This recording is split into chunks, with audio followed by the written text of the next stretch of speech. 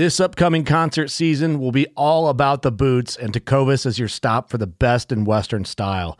Tecovas has seasonal and limited edition offerings this spring and summer, including men's and women's boots, apparel, hats, bags, and more.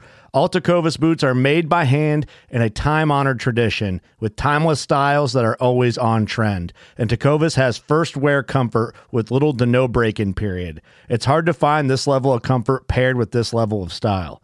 Stop by your local Tecovas store, have a complimentary drink or two, that's WCB style, and shop new styles. The smell of fresh leather and friendly staff are at your service. Many stores even have leather custom branding to make your boots truly personalized. And with regular live music and events, there's no in-store experience like it. If you can't make it into a store, just visit tecovas.com. That's TECOVAS.com. They offer free shipping on all boots, as well as free returns and exchanges, and ship right to your door. Go to tecovas.com and find your new favorite pair of boots today. Fishing like a local isn't just about catching fish. It's about connecting with the environment and the people who call it home. It's about hearing the stories and traditions that have been passed down for generations and sharing unforgettable moments with the people you meet along the way. Fishing like a local is having an experience that stays with you forever. And with Fishing Booker, you can experience it too, no matter where you are. Discover your next adventure on Fishing Booker.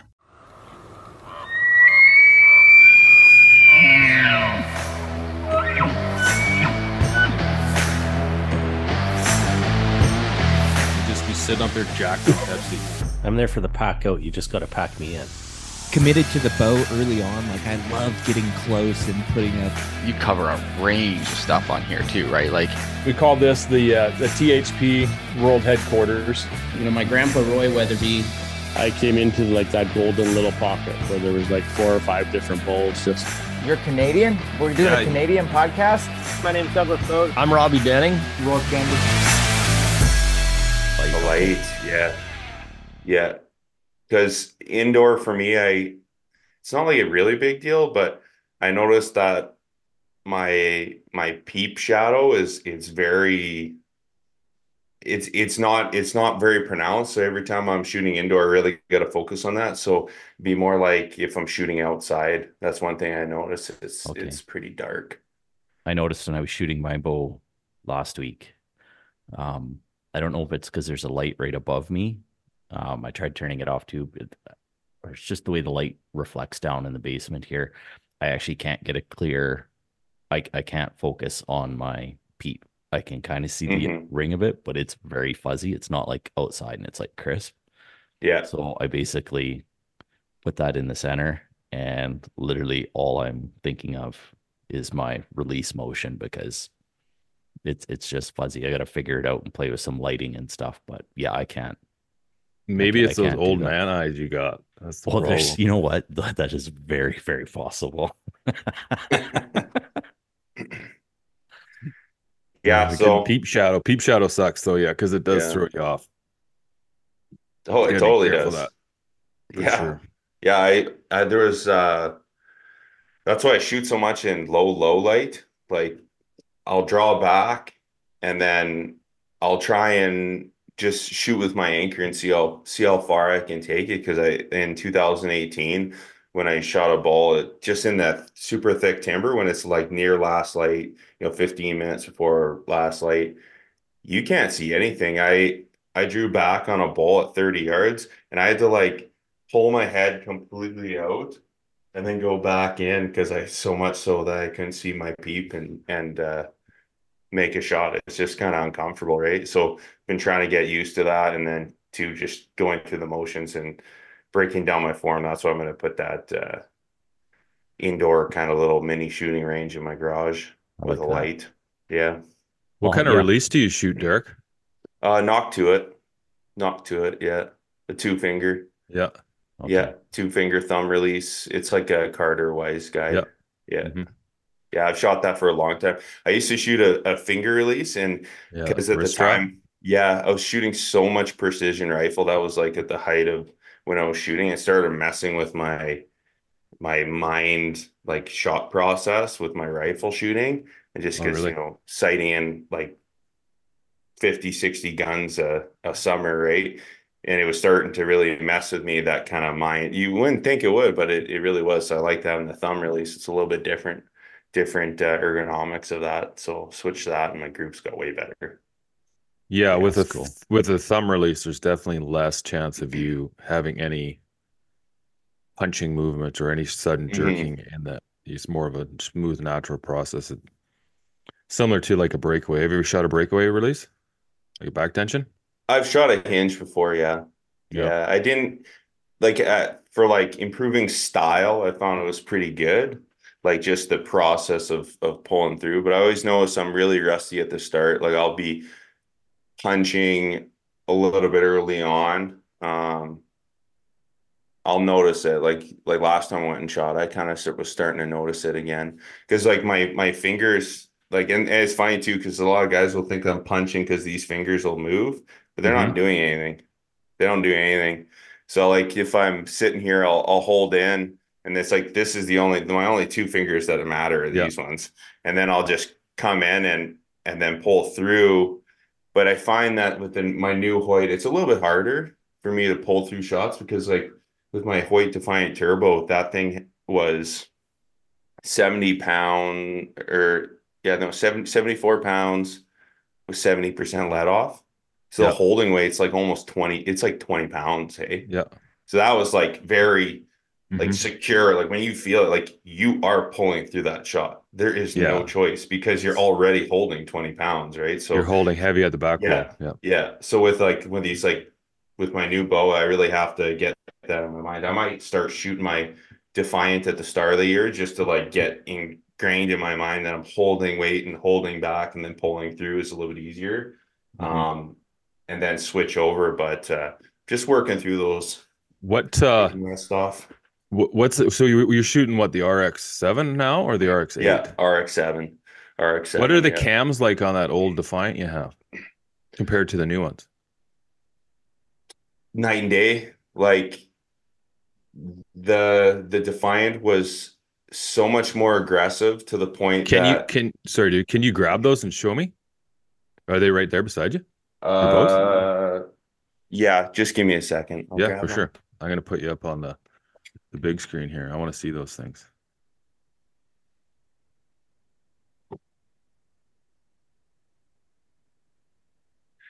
Yeah, cam design too has a big deal to do with your back wall. And your back wall, like if you have a soft back wall or a heavy back wall, that's going to have an impact on just like your ability to pull through that shot. Do you know what I mean? That's why, like, if you look at like target bows, they got smaller cams compared to like that PSE Omen, those S2 cams on that PSE Omen.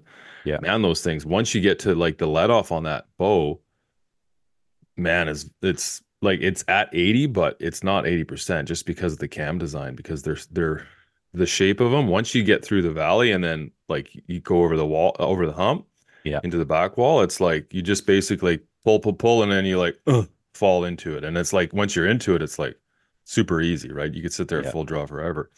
But the problem is when there's no tension here, it's a lot easier to have some sort of punching motion. Do you know what I mean? Yep.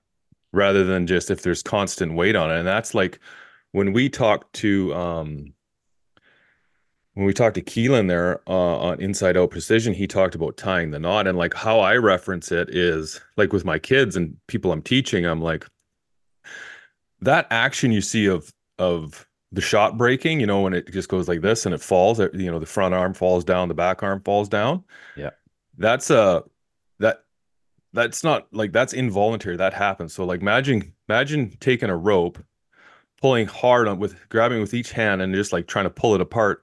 And then I come in with scissors and cut it. Your hands is going to go like this, right? And that's essentially the same. That's what's happening with a bow is like you're shooting and you have tension and all of a sudden the shot breaks and everything just falls, right? Yeah. So that one, oh yeah, I see. Yeah, look at that. Yeah. So that's your Defiant? Yeah, that's my Defiant. Yeah. And then here's the... Yeah, okay. Yeah, actually quite a bit different. Yeah, and you see, okay, do you just see how the shape is of those cams is that's what we're talking about is like soon as you get through the valley with those cams and those cams roll over, it's going to fall softly. It's going to fall into the back wall, right? Do you know what I mean?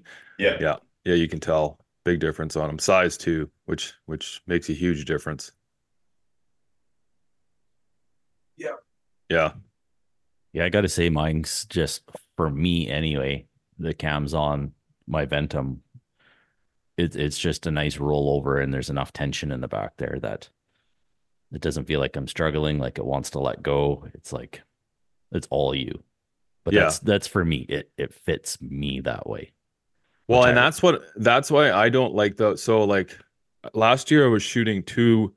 I had the Omen and the Fortis, and the Fortis had the EC2 cams on them, and those are basically like a hybrid between their S2 and their E2. And their E2 were great for it when you were at like for a hunting situation. If you're at full draw and you have to sit there and hold for a long time, they were great because the shape of the cam, once it rolled over, there was very little pull required to hold at full draw. But the problem is, like I was saying, if there's not a lot of tension here, it's a lot harder for that shot to naturally just like break and fall away rather than you just like punch it or have a reaction to do it. Whereas like those E2 cams, they're more smooth. It's harder to pull back. It's harder to get through to the back wall, and it's stiffer at the back wall. But the thing is, the shot falls into place a lot naturally because there's more tension at the back wall. Yeah. But yeah, anyway, I'm shooting, I got those Athens bows, so I'm going to set those up. They look pretty good. I haven't done it yet. I'm intrigued to see how nicely they tune. I really am. Well, one of them has the AccuTune system. So you don't have to take the axle. You don't have to take the cams off to shim them at all. You can just. Yeah, I like that. I think eventually every bow will have that. I sure hope so for the average person who doesn't have access to a shop. Well, just how quick it is. Like, even when you take it to a shop to do it, you have to be there. Like if you're paper tuning your bow and if you can't tune your bow and you're having to move your rest, we talked about before, I'm against moving your rest if all possible, but it takes a long time, man. Like you got to pull that axle out. I mean, some of these bows now have the little clips. Like PSE came out with those little clips, and but I mean, like still those clips, they can just pull out. They fall out. Yeah. Well, I think you got to be there anyway to get a proper tune, because having somebody else shoot your bow and just kind of, just to give it a couple test shots and make, it's good. Be like, if you're not holding it, if you're not shooting it, maybe even if the mechanics are tuned in, maybe it'll show something else for you that's on you that you need to work on. And that's the important thing. Those bow shop guys, hopefully you have a good one. We'll pick up on that and help you out and put you in the right direction. Yeah, especially if you got a lot of hand torque, right? Yeah, that'll screw everything up. Doesn't matter how mechanically perfect your bow is. But that's what's kind of appealing about those Bowtechs. I keep looking at those just because even if you don't have a press, that's besides the fact, but you could deal with a lot of stuff in the field, right? I'll go grab that bow. You guys keep chatting here. Yeah. Yeah, that's one thing I was chatting with a couple of guys about, because like I have access to a press, but I don't have a press in my house. So, and then to go to a pro shop, and usually I do if something's really out of whack, like something really major. Yeah, I just honestly coming from this technical, that's what I do, is like I do know there's skill difference between people, and it's like I want someone that's professionally looking at some of this stuff, right? They see it all the time, right? That's right. And they know everything about them, or they're going to be like, yeah, I'm pretty sure the bow's there. Let's look at your form, or vice versa. Well, okay, we'll stick to the bow. Your form's actually really good. Yeah. And figuring that out. Yeah, no, I hear you there. And same thing. I'm sure I know I've got a couple buddies that have presses. But then again, you got to be able to figure out what you got, the tools that you need, and it's all doable. But if you were able to go into your garage or whatever, something slightly out, set up your paper tuner and be able to do it yourself. Yeah, especially paper tuning. That's one thing that I did have one year where, like, it's funny, like people will talk about Aeroflight and if your bow's out of tune, like the effects of that. But that's in like calm weather. If you're dealing with high winds, I took a shot on a mule deer and it was high wind. And because my bow, I was just trashing my bow. My arrow flight was all weird. And my arrow, I was at 30 yards and I went to shoot and I shot and had a steep crosswind. And just because my arrow flight was so wonky, it just went like this and it went sideways and then straight. And it's just like, as soon as you see that, you're like, oh my God, that's because my arrow flight is all weird. And then the wind is able to push it around a lot easier. Like just stuff isn't working right. And then you start seeing that downrange. Yeah. And I think a lot of things too is, one, don't just hop on YouTube and start making adjustments and stuff. YouTube can be a great tool, but at the same time, just because you're watching YouTube doesn't mean the person on there is necessarily the best educated in it. Yeah. Go learn from somebody, get lots of information off it. It's good to understand what cause and effect on your mechanics. But I encourage lots of people to, be able to work on their own bows, but get some professional advice from, and hopefully some of these guys aren't too busy when you go in, ask questions and, I know my guy in particular, if I were to ask him questions and breaking it down, and he would answer them. He wouldn't let me leave without knowing. He's good like that. And then I'm lucky enough to be surrounded by other people who are, great with the mechanics and all that kind of stuff. So I'm lucky in that situation, but I encourage other people to, ask questions, but ask actual people that know their stuff and learn from them. It's just mechanics. Every machine, every bow, everything can be taken apart, and it's scary at first, but it's not when you know how to put it back together. Just don't have extra screws and shit afterwards. That's not a good thing. Yeah. It's not. It shouldn't be like your truck or something. Whenever you're changing something on your truck, where'd this bolt come from? I didn't need that bolt, right? Did they give me me an extra bolt, or did I? What the? I've always wanted to walk by a mechanic and go to his little bolt tray, the magnetic ones where they keep all the important things, and throw a couple extra just random bolts in there. See if they can figure this one out. Yeah, for sure. So this is that bow. I'll put it on the big screen here. So if you guys are listening, you have to go to YouTube, which I recommend you guys go to YouTube anyway and watch these, because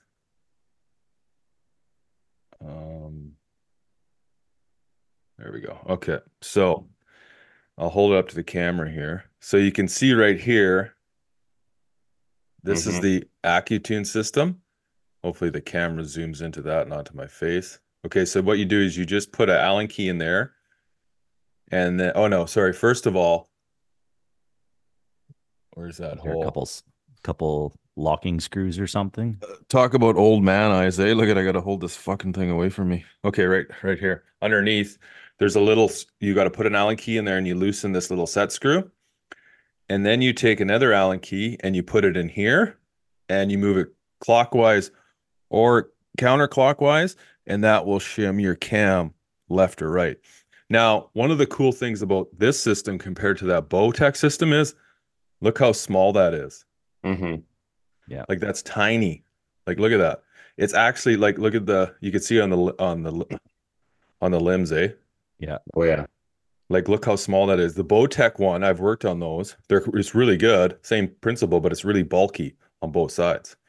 So, that's pretty awesome. Yeah, so you can see the one on the bottom as well. But yeah, I'm super cool to try that. But like, just in terms of like,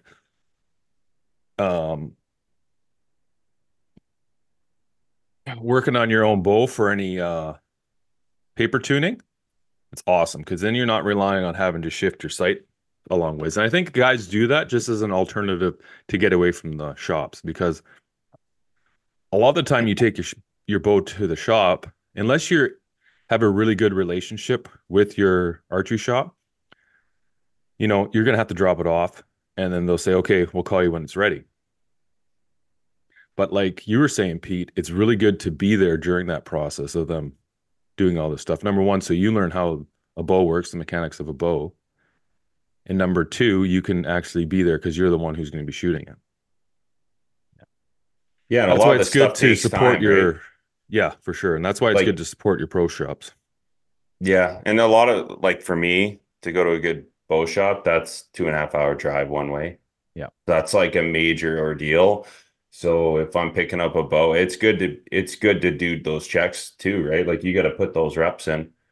Like I remember anytime I would get a string and third axis tuned up on my bow before I started kind of doing more of my own thing, man, I'd really have to mentally prepare myself. I'd get my reps up to 200 reps in a 300 reps in a day because I would have to set aside enough time to make sure I shoot that string that they put on enough that if I have some peep twist that I'm there because I didn't want to deal with it on like in the local shops were all closing down over COVID, right? Mm-hmm. So it's good to be able to be self-sufficient, do that on your own and do your own paper, especially paper tuning. You should be doing that periodically anyway. Yeah.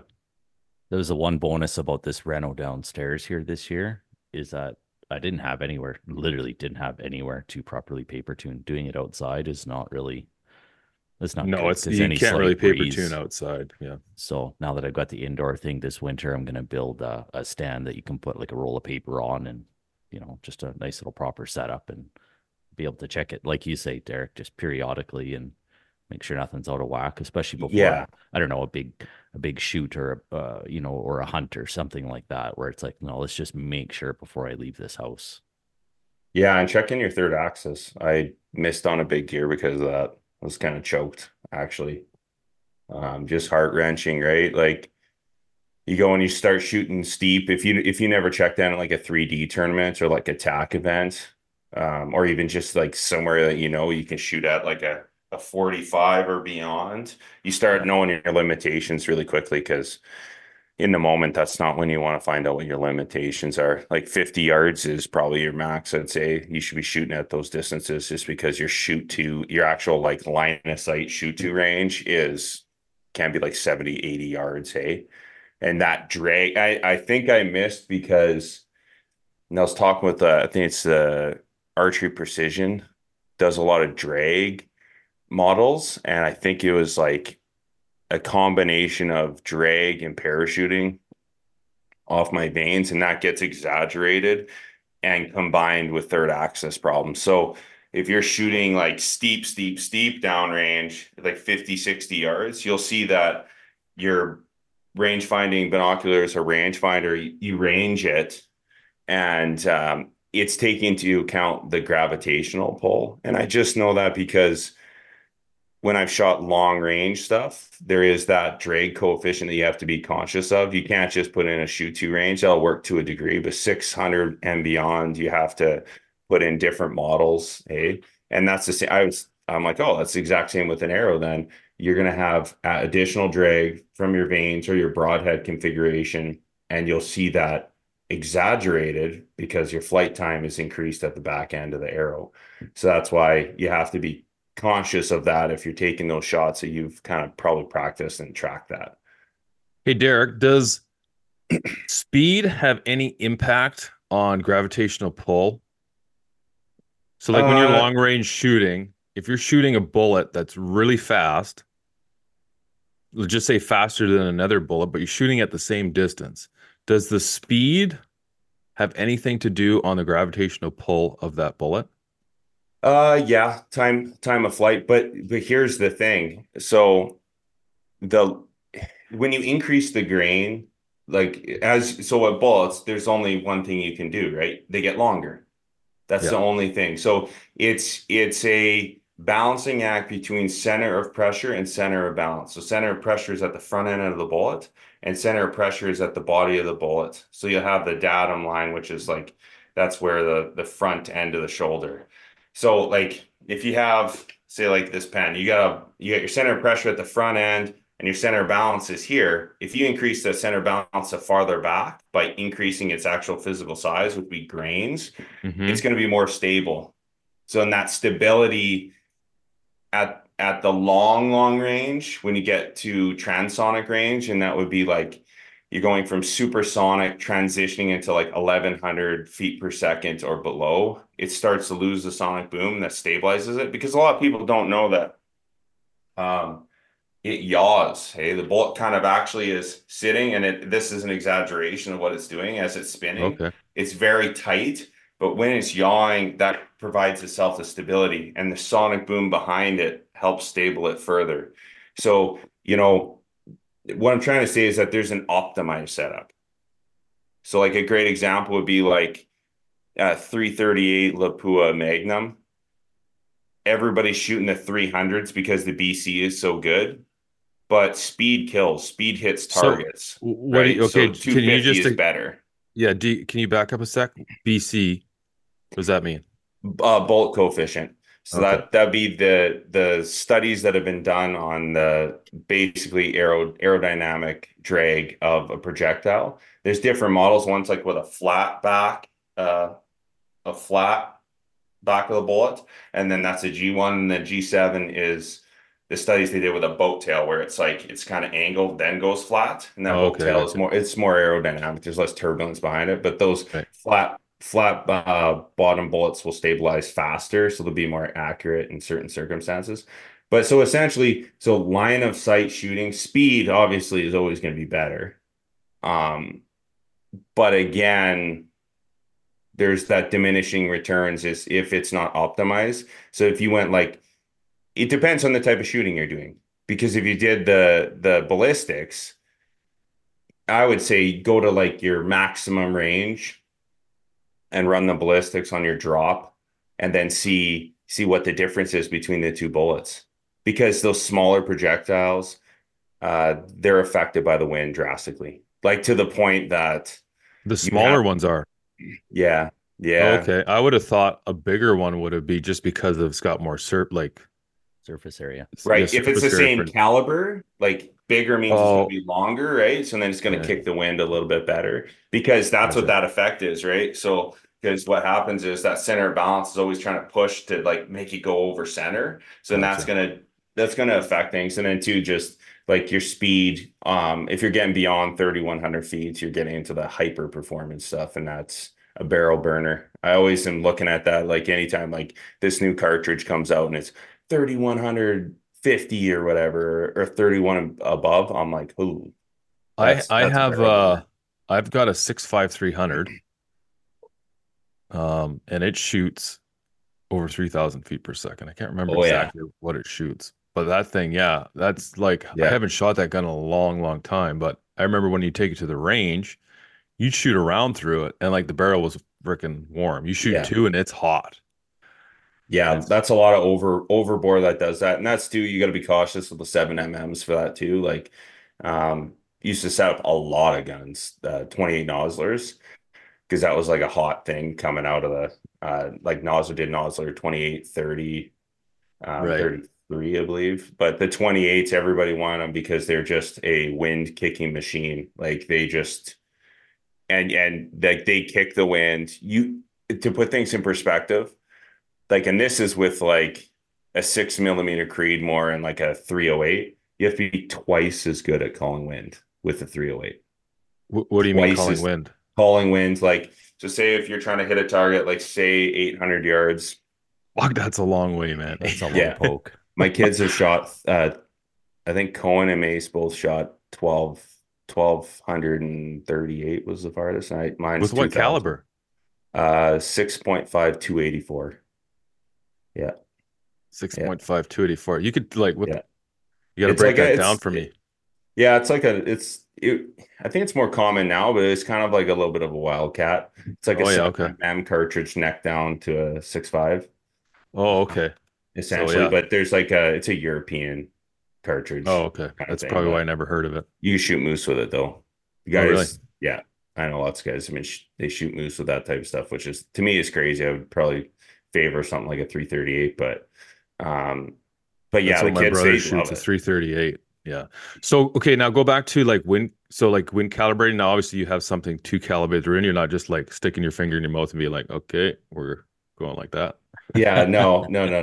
You use a Kestrel, like I was saying, on the gear loadout review. I don't know if I can see it here. Yeah, I remember we seen it in on episode 153. You had one. So yeah. So Kestrel, that's an intermediate. You shouldn't be relying on that. But basically, what you can do is you take your spotter. Normally, you would probably want to have a 2-man team. So you have someone over your right hand shoulder. And what they do is they zoom into the halfway point, a feature of the landscape, and then they focus in on that whatever landmark is at halfway. And then you have that focus, you leave that focus, and then you plane up to your target, and then you observe the mirage.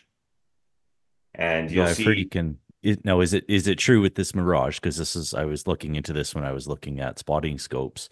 You can judge how far or how fast the wind is downrange by how high the mirage is, or how does it depends. So and it's funny because they're even in like winter, there's always mirage. Sun's out, there's going to be mirage. I would rather it's actually easier to shoot in.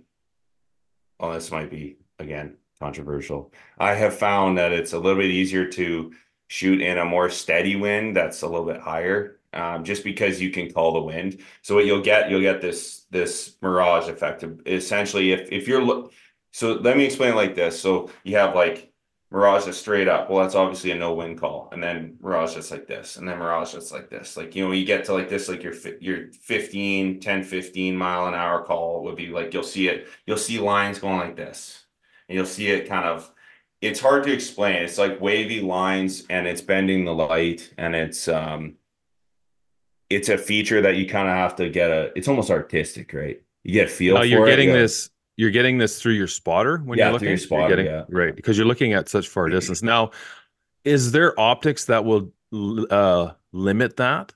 Like, if you get really good optics, will it limit those mirages? Like, is there a difference between looking at something in that far away with really good optics, like a Swaro, compared to like just a vortex? You'll be able to see it better, or it'll cut through better. So the thing is, though, and this is why so there's different types of glass quality, and that's why I really say, like, if anyone were to go above 30 power, and that's where you want to be living, you have to watch out for aberrations. So that's where you want like apochromatic lenses, color adjusted lenses, where the prism, the focal length point is all the colors are corrected. And the really cheap stuff, that's why you're getting blurry, is because the lens quality, there's aberrations in between your eyeball and the farthest outside objective lens. So then you'll see where you try and crank the power up and it gets super blurry. That just means that the lenses potentially can't hold up to that. And that's why Swaro, with zero aberrations, crystal clear,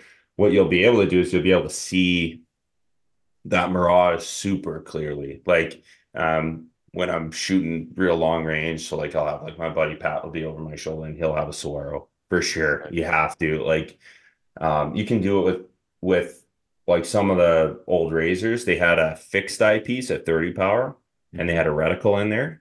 And some of the Revic stuff too, they have fixed power eyepieces, and that's what you're doing with that. They're just saying, okay, 30 or 40 power, that's what you're limited to, and then all the subtension lines and measuring tools inside that reticle are all based off of that power range. And you can, like, I've shot out to pass 1,000 with a 10 power. So you don't need much power to be pretty accurate. It's just target identification too, right? Like at that distance, yeah. Yeah. So like if you're zooming in and you're seeing a bunch of mirage, that can be helpful. But like that's I was saying, a long fucking way, man. Yeah. That's like a kilometer away. Like, I remember once I was shooting at 1750, 2.7 second flight time. That's what I was gonna ask you. Like, yeah, like that was like so flying. Yeah. How do you calculate? Yeah, like what's the time for even 1,000 yards? Like, what's the time? I guess it's not a lot still. No, it wouldn't. But there is, like, at the far shots. I think like 300 wind, you're pretty much limited. Your max effective range would be 1,500 to 1,700 yards, depending on the bullet. And what's the furthest you've ever shot an animal? First I've ever shot an animal be, I try to keep it fairly reserved. I think it would have been like around 600, 550, 600. I don't like going too much farther than that. Okay. I'm confident I can make the hit at 800, 900, but I don't like as soon as I started, like, especially with like I shot an elk once at 550, and I shot him twice. I shot him on the run even. He ran, and I shot him when he was standing, and he kind of bucked it, like buckled, and then started to run, and I hit him again in the heart at 550. So I don't like to push it. And like, you see the limits get pushed all the time. I just don't like, I mean, in certain circumstances, I mean, if you're really practiced, like the gun I shot it with, like it's on his fourth barrel. I remember the one, like I shoot a lot. Like if it's just like with your bow, does anybody have any business shooting at 65 if you're not practicing all the time? Like you know, 70, 80 yards, you get into that zone where it's like, it's kind of gets, if you're not a practice shot and you are like, I should preface this. I only take shots I know are 100%. Yeah. There's For sure. Nothing will like 100% kill shot. And I know the wind. Yeah. If I can't figure out the wind, I'm like, not going to do it. Yeah. And that's one thing people have to remember is shooting where they're comfortable. Like for me, shooting I'm more comfortable at 60 yards than I am at 30 yards shooting my bow. Yeah. Well, it's because I also shoot. Well, and I shoot at 70. Yeah. So, but yeah, like we'll shoot targets out to 1,000, you know, 1,000, 1,500, or if that's just interesting, cool. Like, so when we do, so I used to do a lot of work with like Best of the West through Open Range Optics, and we do like demos for customers, and basically it's to help them learn their system, and that's what they're selling. They're selling like shooting systems, platforms, right? So rangefinder, you know, you got your gun, your scope, it's all tuned up. We do the reloads, the trajectory validations, all of that. And then you give it to the customer, you show them the ins and outs and shooting form, fundamentals of marksmanship, and all that translates to happy customer, right? They're shooting downrange, pretty far ranges. But when we do the trajectory validation, we shoot at 600. So we'll sight them in. We'll shoot a group, and they were like little itty bitty little groups, quarter MOA groups. And then we'll at what distance? At 100 yards. Yeah, 100 yards. Yeah. I was gonna say quarter MOA at 1,000. I was like, holy fuck. Yeah, no shit. What's your what would be like a good grouping at 1,000 yards? 1,000 yards. If you could shoot and hold 5-inch groups, you're a good shooter. Wow. Yeah. Because it could be 10-inch groups. Like, so at those distances, that's more about your wind call. Right. So like so that's how you would determine actually like when I have a reloading protocol, I go through, it's not just about the group. So I'll take the best groups and then I'll verse them on the chronograph secondarily. So the first stage is, okay, I got groups and they're in an appropriate velocity range that I deem is acceptable for my application. I'll usually try and hang at the higher end of the spectrum. I know cartridges usually shoot better in general at the higher end. And then you get all that added performance, right, for kicking the wind, etc. But then you got to shoot them against your chronograph, and that's just measuring shot to shot what the difference is. So if you can shoot really tight groups at 1,000 yards, that has more to do with your wind call is good. Say if there is no wind, that's your reloading practices. So like, because that group plus the deviation between shot to shot to shot of the muzzle velocity range, the muzzle velocity spread. So you can get like, if you're into call it extreme spreads of over 10 feet per second. Like I have one gun, it had a 1 foot extreme spread. Can you explain that? I don't know what that means, extreme spread. So that means when you shoot your rifle, every shot, that bullet is leaving at the same velocity. Okay. So, and that's really important because if you're trying to do a whole mathematical calculation, if say you're shooting at, it's say, we'll just use for easy numbers, 2,800. And then your next shot is 28, 25. And then your next shot is 2,750. And then 2,800. So that's not acceptable because now you have a bullet leaving with the math that's supposed to be for 2,800 that's now going slow. So you hit low, and then you hit high, and then you hit low, and then you hit high, right? So then you have that math for that, and then you have your group. Yeah. Then your group size plus your velocity deviations. So then what might look really good, and I had this on one gun I set up where it would shoot the most crazy one hole groups, but the velocity, and you don't see that effect if you're shooting closer than 300 yards. And then, so you really got to push the distance to see that exaggerated effect in a long range setup. So then what you do is you shoot your chronograph, and then there's a bunch of fancy math. You can go on Applied Ballistics, and it has a standard deviation math equation. And what that equation does is it takes into account your maximum group size combined with your extreme spread, your SD, essentially your standard deviation shot to shot to shot, and it'll give you your theoretical group size at 1,000. So when you verse those, you're like, oh, the group that was not as small at 100, well, actually, that is theoretically a more accurate load just because it's more stable. And that's the thing. If your shot to shot to shot velocities are very stable, that means it's going to be more resistant to temperature variation and changes in your shooting system. So then that's the one that you probably want to go with. Oh, okay. So backing up a little bit, you said you've gone through 3 barrels. Now, does that have any impact on how accurate your gun is? Like, I mean, like your action eventually it will get a little bit banged up, but essentially what they do is they'll do blueprinting. Some of the really good stuff like Defiance actions, bad actions, Surgeon, American Rifle Company. Like a lot of those are really, really high-end actions, and they'll take like 30 barrels. There is no issue with that because if there is some real pronounced issue, they'll just take the front of your action and then they'll cut it in square. Oh, okay. On a CNC or lathe, right? It's not really that big of an issue. But yeah, like the barrel burnout, that's a huge consideration though. Like I was saying, like with those 28 nozzlers, like that is a hunting only rifle in my opinion. Like if you bang it out at the range, like if you're shooting lots of steel, that barrel's not going to last. Some of the really high performance stuff, like once you get through like the load workup, that's like 20% sometimes of your barrel life.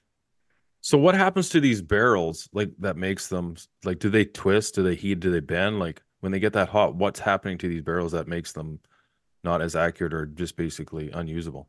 Thermal erosion at the lands. That's usually what it is. So the lands is right off the chamber when the bullet starts to hit rifling. That first part of the rifle is very critical. It essentially turns up the bullet, spins up the bullet. You like a lot of guys will use jam and stuff like that. But essentially what that is like when you're doing a load work. What? Sorry, jam?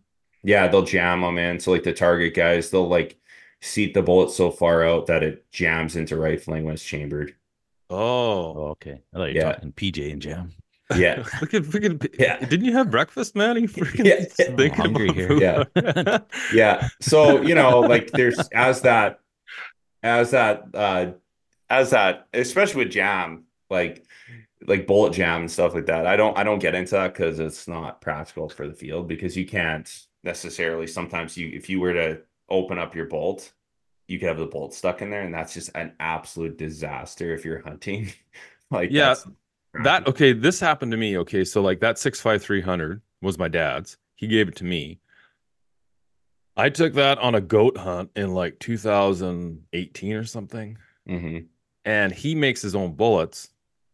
He makes bullets for that gun, which we'll get into in a sec. But I put the bullets I put them in the clip.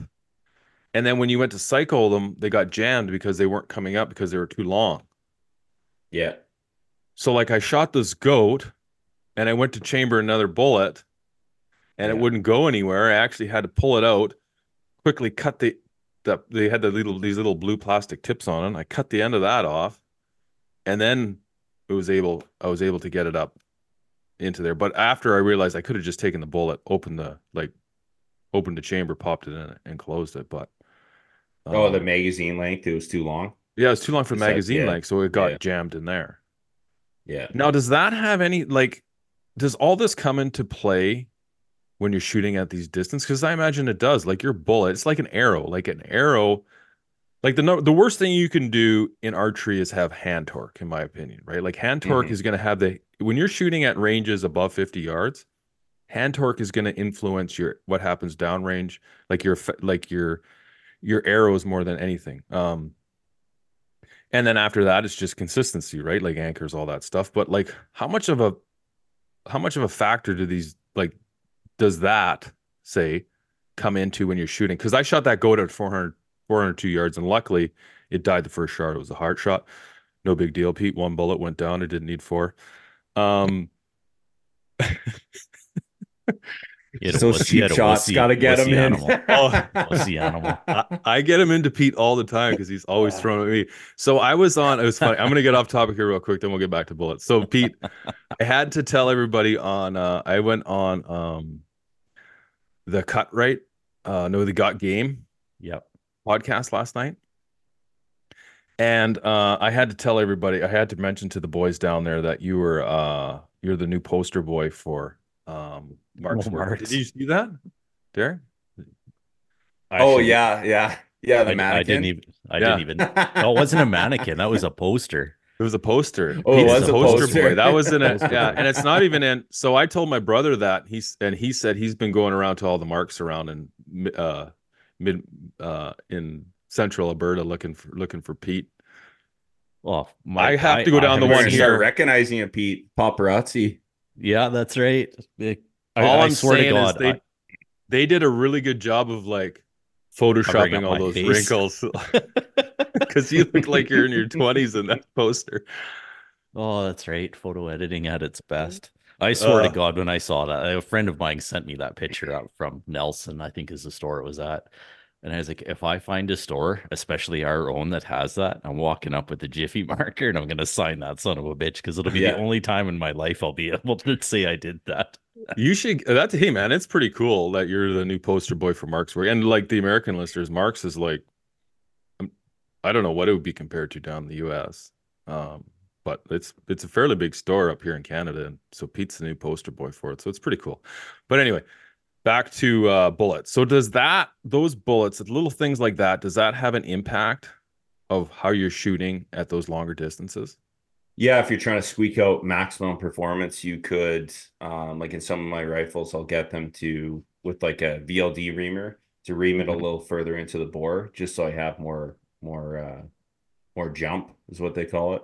More space for me to seat bullets out further. So it's kind of like a diminishing return. Again, like it's just a balancing act. So the farther you see, if you're going to try and shoot like a really big bullet pretty quick, you probably want to seat out your bullets a little further, because you think of it like just like with like spining an arrow and something like that. When you fire a gun, it has a harmonic whip. So the bullet, as it's leaving the bore, it'll cause so like the barrel is rigid, right? But when you use it under a high-speed camera, it whips. So when you hit the top of that whip, there's a hesitation when it changes direction. So you want to time it for that whip. That's usually what you're trying to do. So what you're doing is essentially when you're doing a load workup, first you just start like like 15 thou from the lance, or the maximum distance you can seat your bullet in your magazine, so that it functions, the firearm functions perfectly. And then I work up half grain increments, and I'll shoot 3 packs. So it'll be like, I'll work up into where I think, okay, this is like my acceptable velocity range that I want to be living in. Like the other stuff is just safety. I'll shoot. And obviously stick to your reloading guide. I'm not liable for anything here, but just, stay within safety. And as you're shooting up, you're looking at your pressure signs, your case, your primer, you're looking for anything that's showing like high pressuring. But as long as it's safe, you keep progressing and you get to that maximum range. And I use whatever bullet manufacturer. I'll use the bullet and the case manufacturer that I'm working with. Like I got Burger Bullets manual, and then the Hornady latest model too. You use those, or Knolls, or whatever you want to use. And then once you get into that appropriate range, then you shoot the groups. So 3-pack, 3-pack, 3-pack, 3-pack of your different grain increments. And then one of them will stand out as the winner. It'll shoot the best. And then you take that if it's lower or higher. Sometimes there's two. Take those, and then what you do is you take your, like, say I like to start 15 thousandths off the lands. So that'd be the maximum distance before we're talking about that jam effect occurs. You know that measurement, and I suggest everyone takes that measurement of their gun so they know the thermal erosion and thermal effect of your bore getting worn down over time. That will affect this tunability, because as that distance increases, whatever you're reloading, that time, that distance will change, and that will throw your gun out of tune. But essentially, you take 15 thousandths from the lands, and I do the same powder load workup, and then I progressively push that bullet in. So I'll do six shots at 30 thousandths, 6 shots at 60 thousandths, 6 shots at 90 thousandths from my original measurement. You just 15 thou or 30 thou, 30 thou, 30 thou, 30 thou. One of them will shoot lights out, usually, or be better than what that original 15 thou measurement. Sometimes the 15 thou and it shoots great. Gotcha. But then you take those, so and you got to think of it like this. So as you're pushing that bullet further and further and further in, there's case capacity now, so that like as you're pushing it further and further in, there's less available space. So that intensifies the effect of the powder within it. So you do have to check for powder overpressuring, because essentially what you're doing is you're making that case smaller internally. Yeah. So then the bullet's seated further. Yeah, that makes sense. So you're going to increase the pressure. So you may see a little bit of speed jump with the same powder.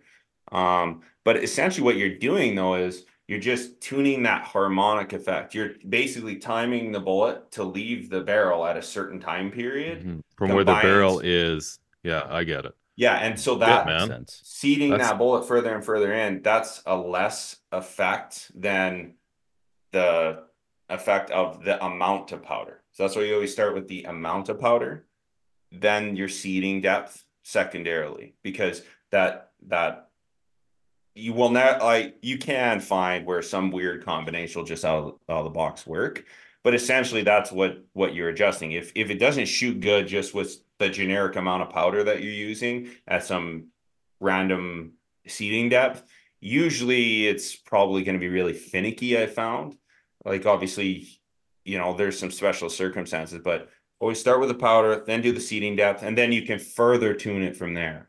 Like, I don't like guys to get too obsessed. If you can shoot a half-minute group, like, it's going to shoot probably as good as you can, realistically. Like, I had one gun I did, just to prove a point, I did 15 days of cold bore. So that would be like, pull your gun right out of the safe, you shoot a group. Just one shot. Boom. Put it away. Boom. I did that for 15 days. I shot a group. It was around 0.52 inches. At what distance? Shots at 100 yards.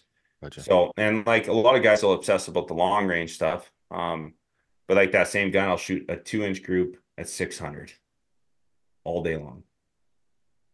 Man, and I've shot a 10-inch group at 1,700 yards with that gun. So I gotta ask this shots about the long range. When do you, like, after you've tuned and then super tuned, as far as from what you're talking about, your rifle and your cartridges, when do you have to start taking into effect the Coriolis effect? Around shooting 700. Okay. What are you doing throwing big words like that out there? What does that mean? Well, go ahead, Derek. He's the pro. So Coriolis effect is, so you'll see Coriolis effect, if not taken into account at 1,000 yards, will be a mess. Yeah, it will be a mess. Okay, what is that? What's the Coriolis spin of the effect? Planet? Yeah. Oh, okay. Yeah, spin of the planet towards. So I should actually say, so if you're doing trajectory validation, it should probably be done north to south. Gotcha. Right? Because then you only have to deal with the spin effect of that. Mm-hmm. So when you're shooting east to west or vice versa, you're either going to be hitting high or hitting low.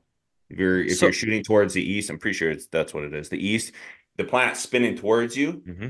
So then you're going to hit high. Oh yeah, by 10 inches. Well, it depends on the caliber, but that's what they say. It can be a 10-inch, or then when you're shooting to the west, it's spinning away from you, so it'll hit low. What about longitudinal? Does that have any effect? Because at some certain different places of the Earth, the gravitational pull is different. Yeah. So there actually is a value of that in applied ballistics where you put in your latitudinal whatever you're on, and then too, because that'll affect your spin drift too, right? So that'll be an effect as well as far as like gravity, all of that. Like obviously gravity fluctuates not too much, but there are some places where it is intenser. But so, and then that spin drift is it's there. I don't think that if you're rushed on a shot, I really don't think it's going to be playing as much of an issue as you think. Until you're really getting out into some long ranges, 1,000 plus, you're talking, it could be a 5-inch effect. But that's the thing though, is like, okay, so it's half minute, or it's basically as those angles intensify the farther you get out there, right? So that's just what you're going to be dealing with shot equation and adjustments. But those, you're not taking those shots really quick or anything like that. You have to really have all this stuff really nailed down, even if you're like for targets. Like that's not impressive. Shooting, missing, and walking it in isn't as impressive as a first round or second round hit. Right. So, what about altitude? Yeah, big effect. So that has a bigger effect. Yeah, that's a big effect. So say if you're shooting, say you're gonna go, like say here it's 3,000, I believe, here around Lethbridge, Alberta area. You're 3,000 feet 3,000 feet. Yeah. Level? Yeah. So if you're at sea level and then you go all the way up to say like 10,000, something like that, every 1,500 is a click reduction. They say if in MOA. In MOA, if you're going to game it, that's not exactly accurate, but it'll probably get you a hit on target. But but again, it depends on the cartridge. Like hyper efficient cartridges, that a lot of those values that are just like, okay, you take a click, add a click, that's definitely something you'd have to try out. And like with a 28 Nosler, like those super high performance cartridges, that's not going to be as much of an effect because everything is just so high performance. It's going to be going faster. It'll be less than that, right? So you'd have to take into account that as well. But and obviously know your numbers, test your stuff. That's why I say like a guy with 10 guns isn't going to shoot as good as a guy with one gun, because he knows the ins and outs. Yeah.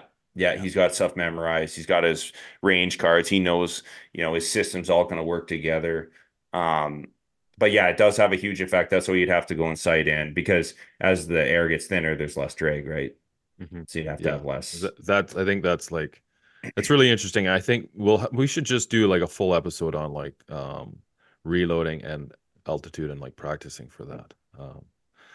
Yeah, that's cool, man. There's so much that goes into it. Like, yeah, it's crazy. Oh yeah, you can go down the rabbit hole just like with archery. The real thing that I think determines whether or not someone's gonna be a really good shot, I think, is all on the reloading bench. Okay. That's where you really know your stuff. It's just like with tuning your bow or your arrow setups. As soon as you take ownership of your stuff and you start tinkering, you start figuring out the minor changes. And just like we were talking about tuning, you got to get into the habit of, you make an adjustment. I like to write stuff down. I did this.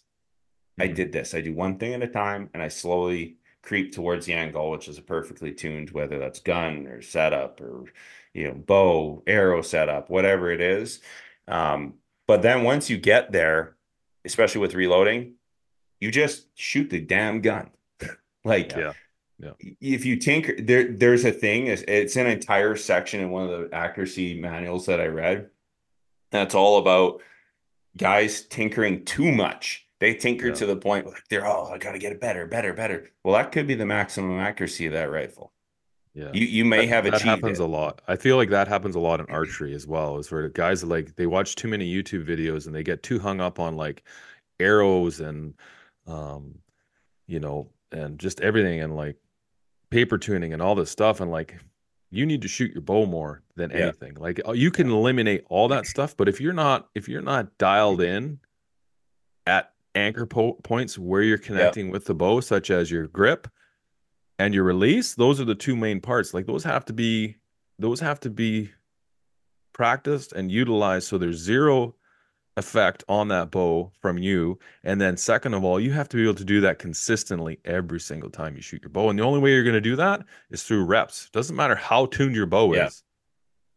You have to be able to perform. You have to be able to do that consistently every time you shoot your bow. And that's the hardest thing. And like, I think a lot of guys, they just get hung up on those little things.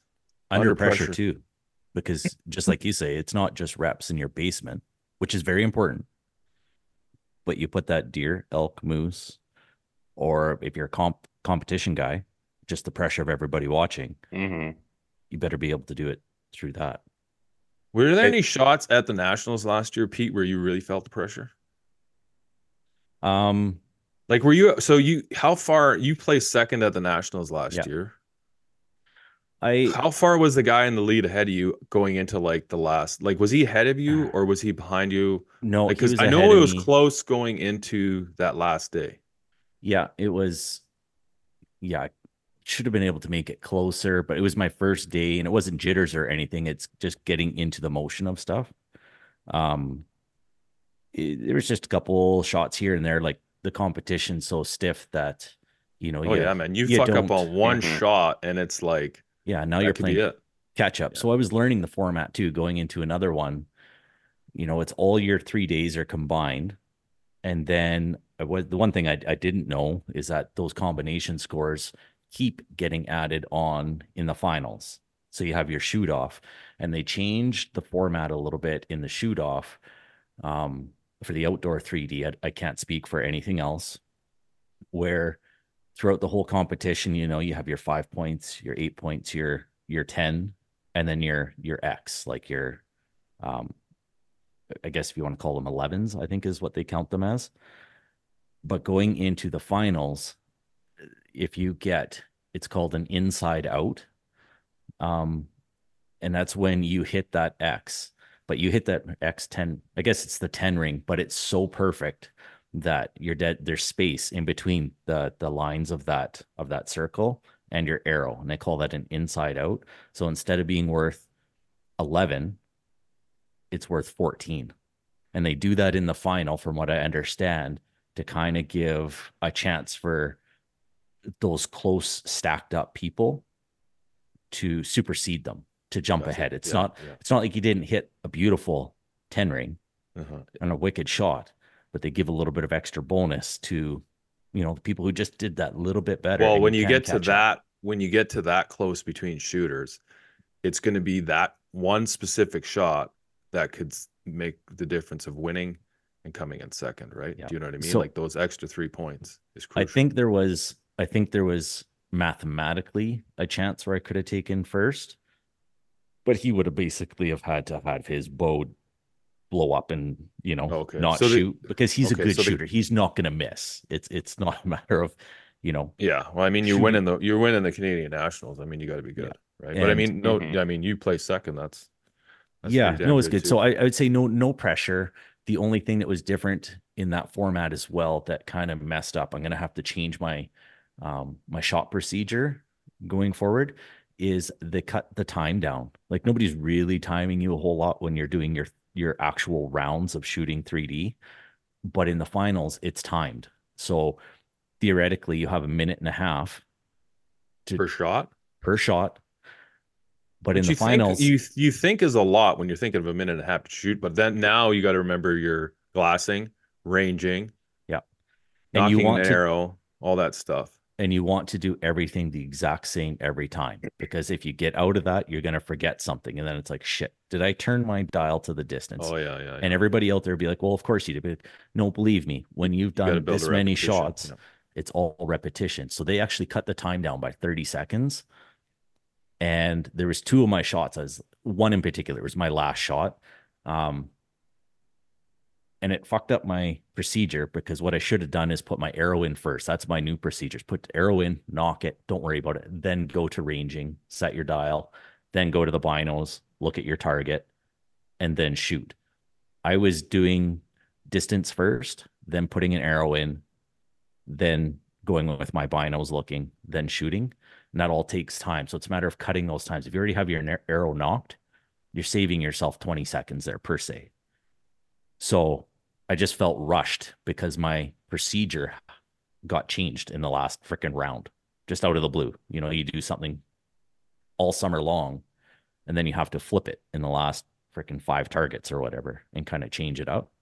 So it was more, I just felt a little rushed on a couple of them, but I still did fine. I may have lost out on a couple, 2 points, maybe 3 points, but which still they add up, right? You start adding those up over. Yeah. Cool. All right, guys. Well, I guess we'll wrap it up. I tell you, I got a new chair down here. It's pretty badass. It's comfy as hell.